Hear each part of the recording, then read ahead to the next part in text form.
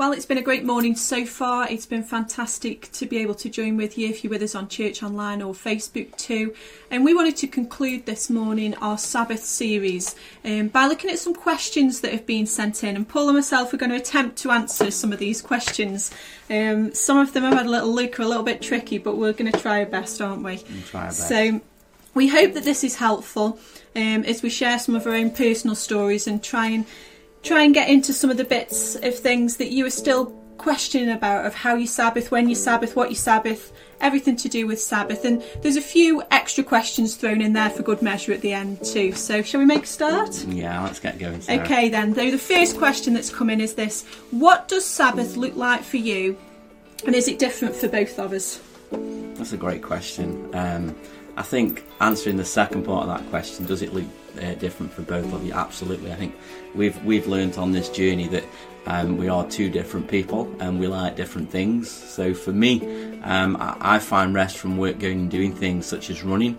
I like sketching and just going for a walk with the dog, taking some time to reflect and think, that refreshes me. I find rest in that. And so for me, yeah, and I like quiet time.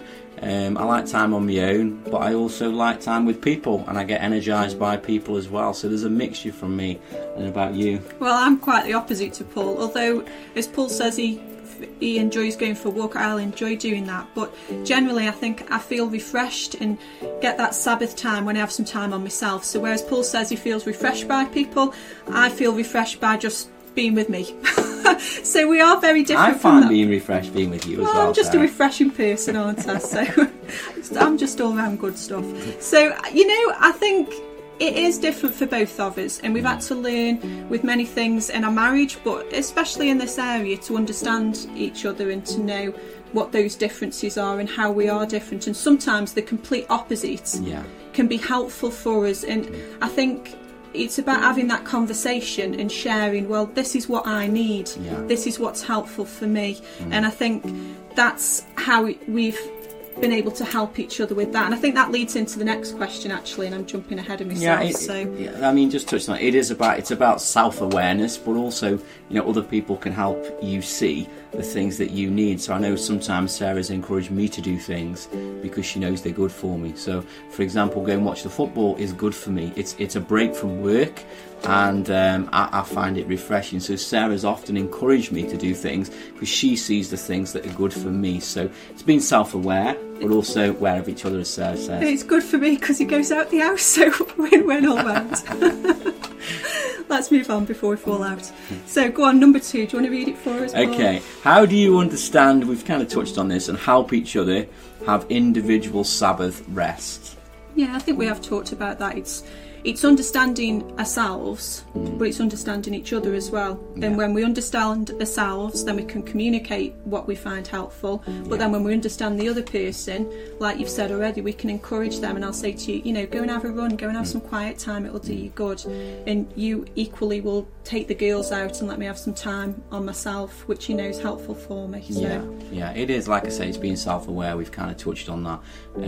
For me, recreation is something that I learned a while ago, but I also forget sometimes that actually doing something creative can be refreshing for us, and it's finding the very thing that energises us, what we enjoy doing. It encourages in our spirits, and it's finding those things we've kind of touched on here. So recreation, I think, is really important. I felt God encouraged me to make sure I do that kind of stuff. It's good for me, and it's also good for others as well. So I think we've touched on that one. Next question. Okay, let's have a look. Well, we got quite a few questions in to do with family and to do with how we Sabbath with our children. We've got 2 girls who are 11 and 14. Make sure I get it right. And I've just sort of tried to put these questions together because quite a few of them came in this line. So basically along the lines of, how has Sabbath changed as the girls have grown up? How do you Sabbath with your children, and how do you involve them in this practice? So questions sort of around that theme. Well, I think first of all, children, they can be hard work at different ages and different seasons. We've found it, challenging, but I think some of it is a mindset as well. I think initially, there's an issue within ourselves of selfishness, and so we're having to work through our own issues personally and actually have a mindset that children aren't work. Children are there to be enjoyed, although they feel like work at times and it's not always restful.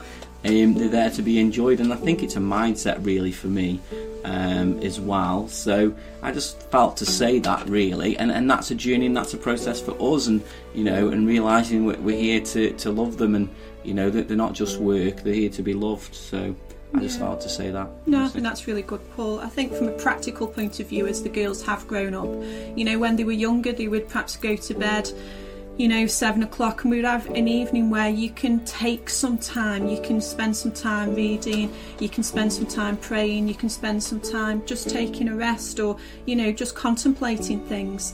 Whereas as they've got older now, they don't go to bed at that time. They sometimes go to bed after I've gone to bed, because I'm a bit of you're a night owl and I'm not, so I like to get up early and go to bed early. So sometimes the girls are awake well past I've gone to sleep and are snoring away, aren't they? So it's finding different ways of doing things, and I think for us as the girls have got older, it's being able to talk to them about that as well. Grace enjoys to journal herself in an evening, so she understands that. Olivia understands, she's an early bird like me, and she understands when I get up in the morning I like to read my Bible and have that time. So it's being able to have those conversations with them, and I think that's how Sabbath's changed as they've got older, is that you're able to talk to them more and explain, I'm just taking some time out now and doing this, and they get that and they understand that in the part of Sabbath, in seeing what we do, but then and also looking at the Bible themselves and journaling when they do those things. And it's finding the things you want to do together. It's not always easy sometimes, because one child wants to do one and one child wants to do another, and they can often conflict, especially as they're getting older. They've got their own opinions now. But I think it's finding things. We often sit down at the beginning of the year and reflect on what we want to do this year, and we involve them in that conversation now. What would you like to do? What would you like to achieve this year? And we try and encourage them in doing things other than school, so we find out what they like doing. So for example, Grace likes climbing, so I take Grace climbing. That's refreshing for me. It's a place that I can go from work, but I can also spend time with Grace, and she enjoys climbing, so it's a break from the things that she does, and I think she finds that refreshing. Olivia has her things that she enjoys doing, but we do things together as a family as well. So we holiday together and we do things that we find refreshing, we find restful, and we put those things in. And one of the things we do when we do go on holiday is we don't take our phones. And you brought your phone into filming, how naughty. And it's something that originally was fine, because we were happy with that. It was a decision Paul and I made, but as the girls got older and they got phones and they want to use the phones and they want to be on social media, and it can be a bit more of a battle, and yet they still understand the benefit of taking time out from them. And it's things that we do like that, where we Sabbath as a family when we go on holiday, that we take time out from social media, we take time out from our phones and devices, and have that time is really helpful. And that's something that we do with the girls. Whether they'll carry that practice on as they get older, I don't quite know. I'm not sure. But it's something that we think is a helpful thing. Yeah, we find it helpful, and we find we have better quality time with the girls as well, and we do things, so playing games in the evening rather than being on your phone and different things. So it's having them disciplines as well at home. Obviously you want to try and put some things in place, but not be too strict. You want to, and it's finding a balance with that. I find with social media. So we find that works. Holidays, not having social media is a real blessing. So Okay, next question then. Okay, how do you take Sabbath when life is busy? Wow. That's a tough question, isn't it? Yeah, I think that on this question, it's about prioritising. I think there's many things we can do, and we have to learn to find out what the things we should be doing. I remember when I was in Africa, and there was a gentleman I was talking to, a lovely guy from America. I was talking to him in the morning having breakfast, and I was being picked up, And I'd got my breakfast, I sat down at the table and I was talking, having a lovely conversation, and all of a sudden there was a bus outside and it was picking me up, and all I heard was the horn going beep beep, and I jumped up out of my chair and I said, I've got to go, and he just looked at me and he said sit down, and I said, I've got to go. He says, no, you don't. He said, they can wait for you. And actually I wasn't late. They were actually early, so I was not late in having my breakfast. They were quite a bit early, and I just realised at that point, I thought, you know what, I need to be in control of, that there are things that make us busy. That this guy Peeping is always causing me to rush and causing me to be anxious, and it was kind of dictating to me. And I realised at that moment there are things that try and dictate to us and cause us to be busy, and I actually need to be empowered. I need to understand that I'm empowered to make choices and be in control of many things in my life. So I hope that kind of helps. I found rest in that, in prioritising as well is massive. Making sure you know the things that you should be doing and the things that you shouldn't be doing, and do those things, and you feel fulfilled then. I agree. I think it's simply about choice. What are you choosing to be busy with? What's more important? What's a priority? And do we always get it right? Certainly not. I know I don't.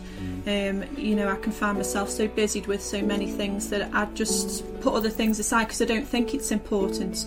But if we get in our mind that Sabbath time is actually important and it's crucial to us as an individual and to us as a family, to us with how we relate to people, how we work, if we realise that it's actually the most important thing rather than an additional thing, then suddenly the busyness will make way for the Sabbath, and it's about changing your mind on how you see it, I think, like Paul says. Yeah, and I think the Sabbath is about taking a time to reflect on that, reflect on your life, reflect how you're living, are you self-aware of, your anxiety, why are you anxious? It's taking some time out to look at what you're doing, look at what's making you anxious, and go on a journey to process that. And sometimes we just don't take time because we're on this, this hamster wheel, this guinea pig life that's just, we're not dictating, but the wheel's dictating to us, and we need to take some time to reflect, have time out to reflect on how God wants us to live, and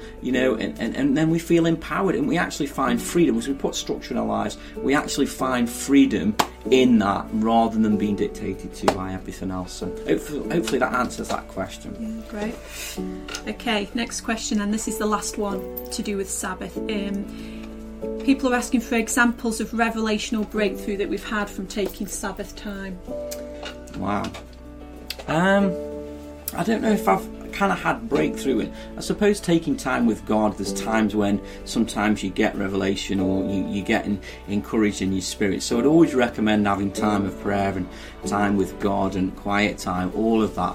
But what I've found is it's not necessarily taking time out. Sometimes it's just journeying with God and talking to God, and you get a revelation or you get something that God shows you that brings something new into your life and some freedom into your life. And I've found, that on several occasions. I don't know if you want to say something. Yeah, I agree with Paul.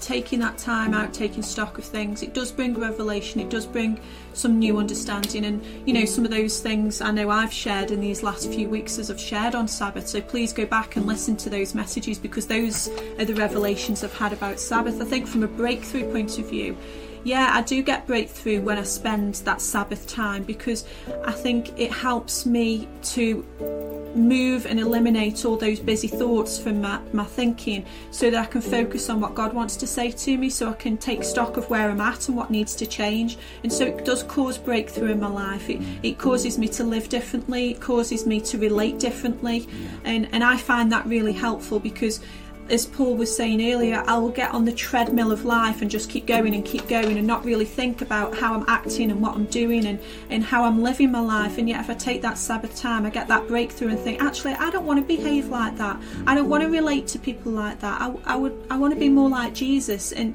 it encourages me to break out of those old habits, to break free from things that have bound me and held me over the years, things that have done damage to my soul. And Sabbath gives me chance to to recognise and see those things, but then also to find a new path forward from where I've been. So I just think it's crucial, really. Yeah, and there's a couple of moments that I've had. I'll just share a couple of thoughts. One moment I had was a scripture that I felt Jesus give me about how to live daily.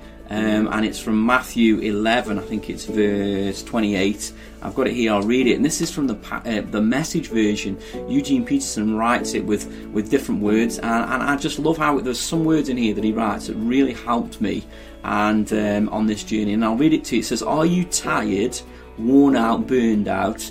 Come to me."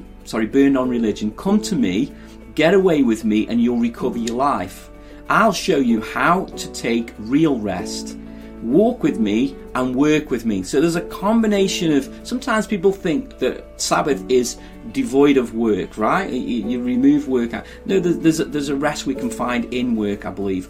Walk with me and work with me. Watch how I do it. Learn, this is what I want to emphasize, learn the unforced rhythms of grace. And then he says, "I won't lay anything heavy or ill-fitting on you. Keep company with me and you'll learn to live freely and lightly." So there's a rhythm that we can live with Jesus. There's a rhythm of grace that's not forced, and I think sometimes there's so much anxiety because we've got so much pressure on ourselves to live up to different expectations as at a certain age, by your peers, what the world says, how you should live, you should be married, you should have kids, your kids should be a certain standard. There's all of this pressure that's pouring upon you that does not give you rest. And I think we've got to learn that actually where we find our worth and our value is not in these things, not even in our children, not even in our house, or the bigger house, the bigger car, and all these things. There's nothing wrong with them as long as we're not idolizing. In other words, as long as we don't get our value and worth from these things, but we first of all get them from God. And I believe Jesus wants to teach us this unforced rhythms of grace where we learn to trust him on a daily basis. And we learn to find rest in him, that God is with us, that God's gone before us, that God promises to provide for us, and he's continually with us, and he's forever loving us. As we rest in his grace, then we rest in him, and life becomes much easier. It doesn't mean it's void of all problems, but it becomes much easier because we found rest and peace in God. So for me, that was a big revelation. And when I took on the church, I remember having this thought, I can't do this, I cannot do this. And then all of a sudden this kind of scripture came to me, and the thought that actually I don't need to do this, but I'm doing it with God, and God will empower me. The difference that made was I was then dependent on somebody else and not just independent. And the difference that made of working with Jesus, the weight that it took off my shoulders, and the expectations, that working with him was so much easier than trying to do it on my own. I tell you, that changed my life on working with God. That's great, Paul. Okay, so shall we move on? Let's have a look at one of the other questions that's come in. How are we doing for time? Are we going on too much, or we've got we're doing okay. Time? We'll hurry up, last few questions. Okay, so next question then. What are some of your lockdown highlights and lessons? Okay, this is an observation, right? Sarah's very good at organising. I can organise, but Sarah's more natural. It's more of her gift, administration, organisation. And I watched Sarah when we went into lockdown. She organised the kids, right? She created a classroom. She puts things in place for them, so they were all ready and they did all this work. And I'm not a structured kind of person, but I do value structure. And for me, the lesson that I learned just observing Sarah was how much freedom, how much rest it brought when there was structure. When you plan and organise, and it's easy just for us to sit back and go, I'll have rest and I won't do anything, it's easier. But to put that structure in place and to organise, and on a daily basis, on a weekly basis, watching Sarah, I realised how important even more it is to organise and plan, because it brings freedom. It brings an order, which then brings a freedom, and it brings a rest, I think. So that was my highlight, watching you, and phenomenal. It's not easy, it's not always been perfect, but done a great job with the girls, I have to say. That's been one of my highlights. Oh, That's nice of you. What do you want? Okay, I think my highlight's also been tied up with probably my low thing, really. Obviously, my mum passed away during lockdown, which was and still continues to be a real difficulty. But I think the highlight for me in it has just been people's care and love and support, and just the peace of God that I've felt during this time is just been overwhelming. And you know, it's not necessarily always made it easy, and it's not necessarily always taken away the pain, but the peace has been there as just a really strong foundation for me in this season. And I think just that love and support of other people and that foundation of peace, God's peace in my life, has really helped me through. So yeah, and I think the lesson therefore from that has been the importance of people. As somebody who was saying earlier, that I appreciate time on myself. Sometimes I neglect to see how important people are and how important they are to relate to and be close to me. And so it's been a reminder of that, and an additional lesson to just value people more and more. That's nice, Sarah. Thanks for your care and love. Okay, next question. I think we've got a couple of questions on prayer that have come in, and we thought, well, we'll add them in at the end because our next series that's starting in September is on prayer. So we just thank you, because that's been organised. Yeah. So there we go. I'm not stressing about next month. We know what's going on. It's organised. It's sorted. Coming up to prayer. So we just thought we'd answer a couple of questions on prayer before we finish this morning, just to gear you up and get you ready for what's going to be coming next month as people share on prayer. And we've got some guest speakers as well, haven't we, talking about prayer. So the first question that's coming is this: why are some prayers answered in the way we think and others not? Are you coming to me on that one? Well, you know what? I've got a great answer to this, and people have probably heard it loads of times because I always share this story. But to me, it answers the question, because very often, sometimes you never know why some prayers aren't answered. Well, why did that happen? And sometimes you never know the answer to that this side of eternity. And yet there was an occasion, and you'll know as soon as I start saying, you probably know already, where I know why God didn't answer the prayer the way I was asking, because we found out why. And it was when I was pregnant with our eldest daughter Grace, and she was breech, and we were trying to turn her, and I'd got in my head I wanted to have a natural birth, and it was some really important thing that had got to happen, and I'd planned it and I'd scheduled it, and it wasn't fitting into my plan and my schedule, and it just wasn't helpful. And I was really cross with God, to be honest with you, and I was like, God, turn this baby, I'm believing, I'm praying in faith, this baby's going to turn. And I was really frustrated in the end when I ended up going in for an elective C-section. But then we actually got the answer to why God didn't answer the prayer, because Grace, when she was born, they took her out and they called Paul over and they showed him that there was actually a true knot in her umbilical cord. So if we'd have had a natural birth, that knot would have pulled tight and Grace would have been starved from oxygen, and worst case scenario, we could have lost her. And so God, in his manifest wisdom, taught us, I think, a lifelong lesson, and one that I just enjoy sharing over and over again, that God doesn't always answer prayers the way we think, because he knows better than us, and he knows what's going on in areas where we can't see and we don't understand. And so God knew best that Grace didn't need to turn. God knew best that I needed a C-section for us to have it, because that was the safest way of her being delivered and being able to be here today. And she's 14 years old and healthy and well. And so sometimes, prayers aren't always answered how we think, because God knows bigger. God's sovereign. Bigger. God knows bigger, and he sees bigger, and he understands more than we can understand or see. Yeah, and I think sometimes we are. Sometimes we try and analyse, Scripture. And we try and analyse God as someone to be analysed instead of someone to be loved. Why doesn't God do this? Why doesn't? And it's not wrong to ask them questions, but I think it's about discovering who God is and the love of God and learning to trust him. That's what he wants to teach us. Really, I think there are lessons for us to learn, but in that lesson is actually to discover who God is more and more. And in that reflection of him, we realise who we are in him. And I think that's what he's trying to teach us. So there are lessons very often to be learned. And like you said, God's manifold wisdom is greater than ours. And it's like the story of Joseph. I mean, you've only got to read that and wonder why his dream and everything and the way it works out. You'll look at God's manifold wisdom in all of that. It's phenomenal. And that's what the Old Testament is there for us to look at them and to stand in awe of what God was done. Jesus Christ, again, is the manifold wisdom of God, and we'll look at what he did on the cross. None of us would have planned it that way.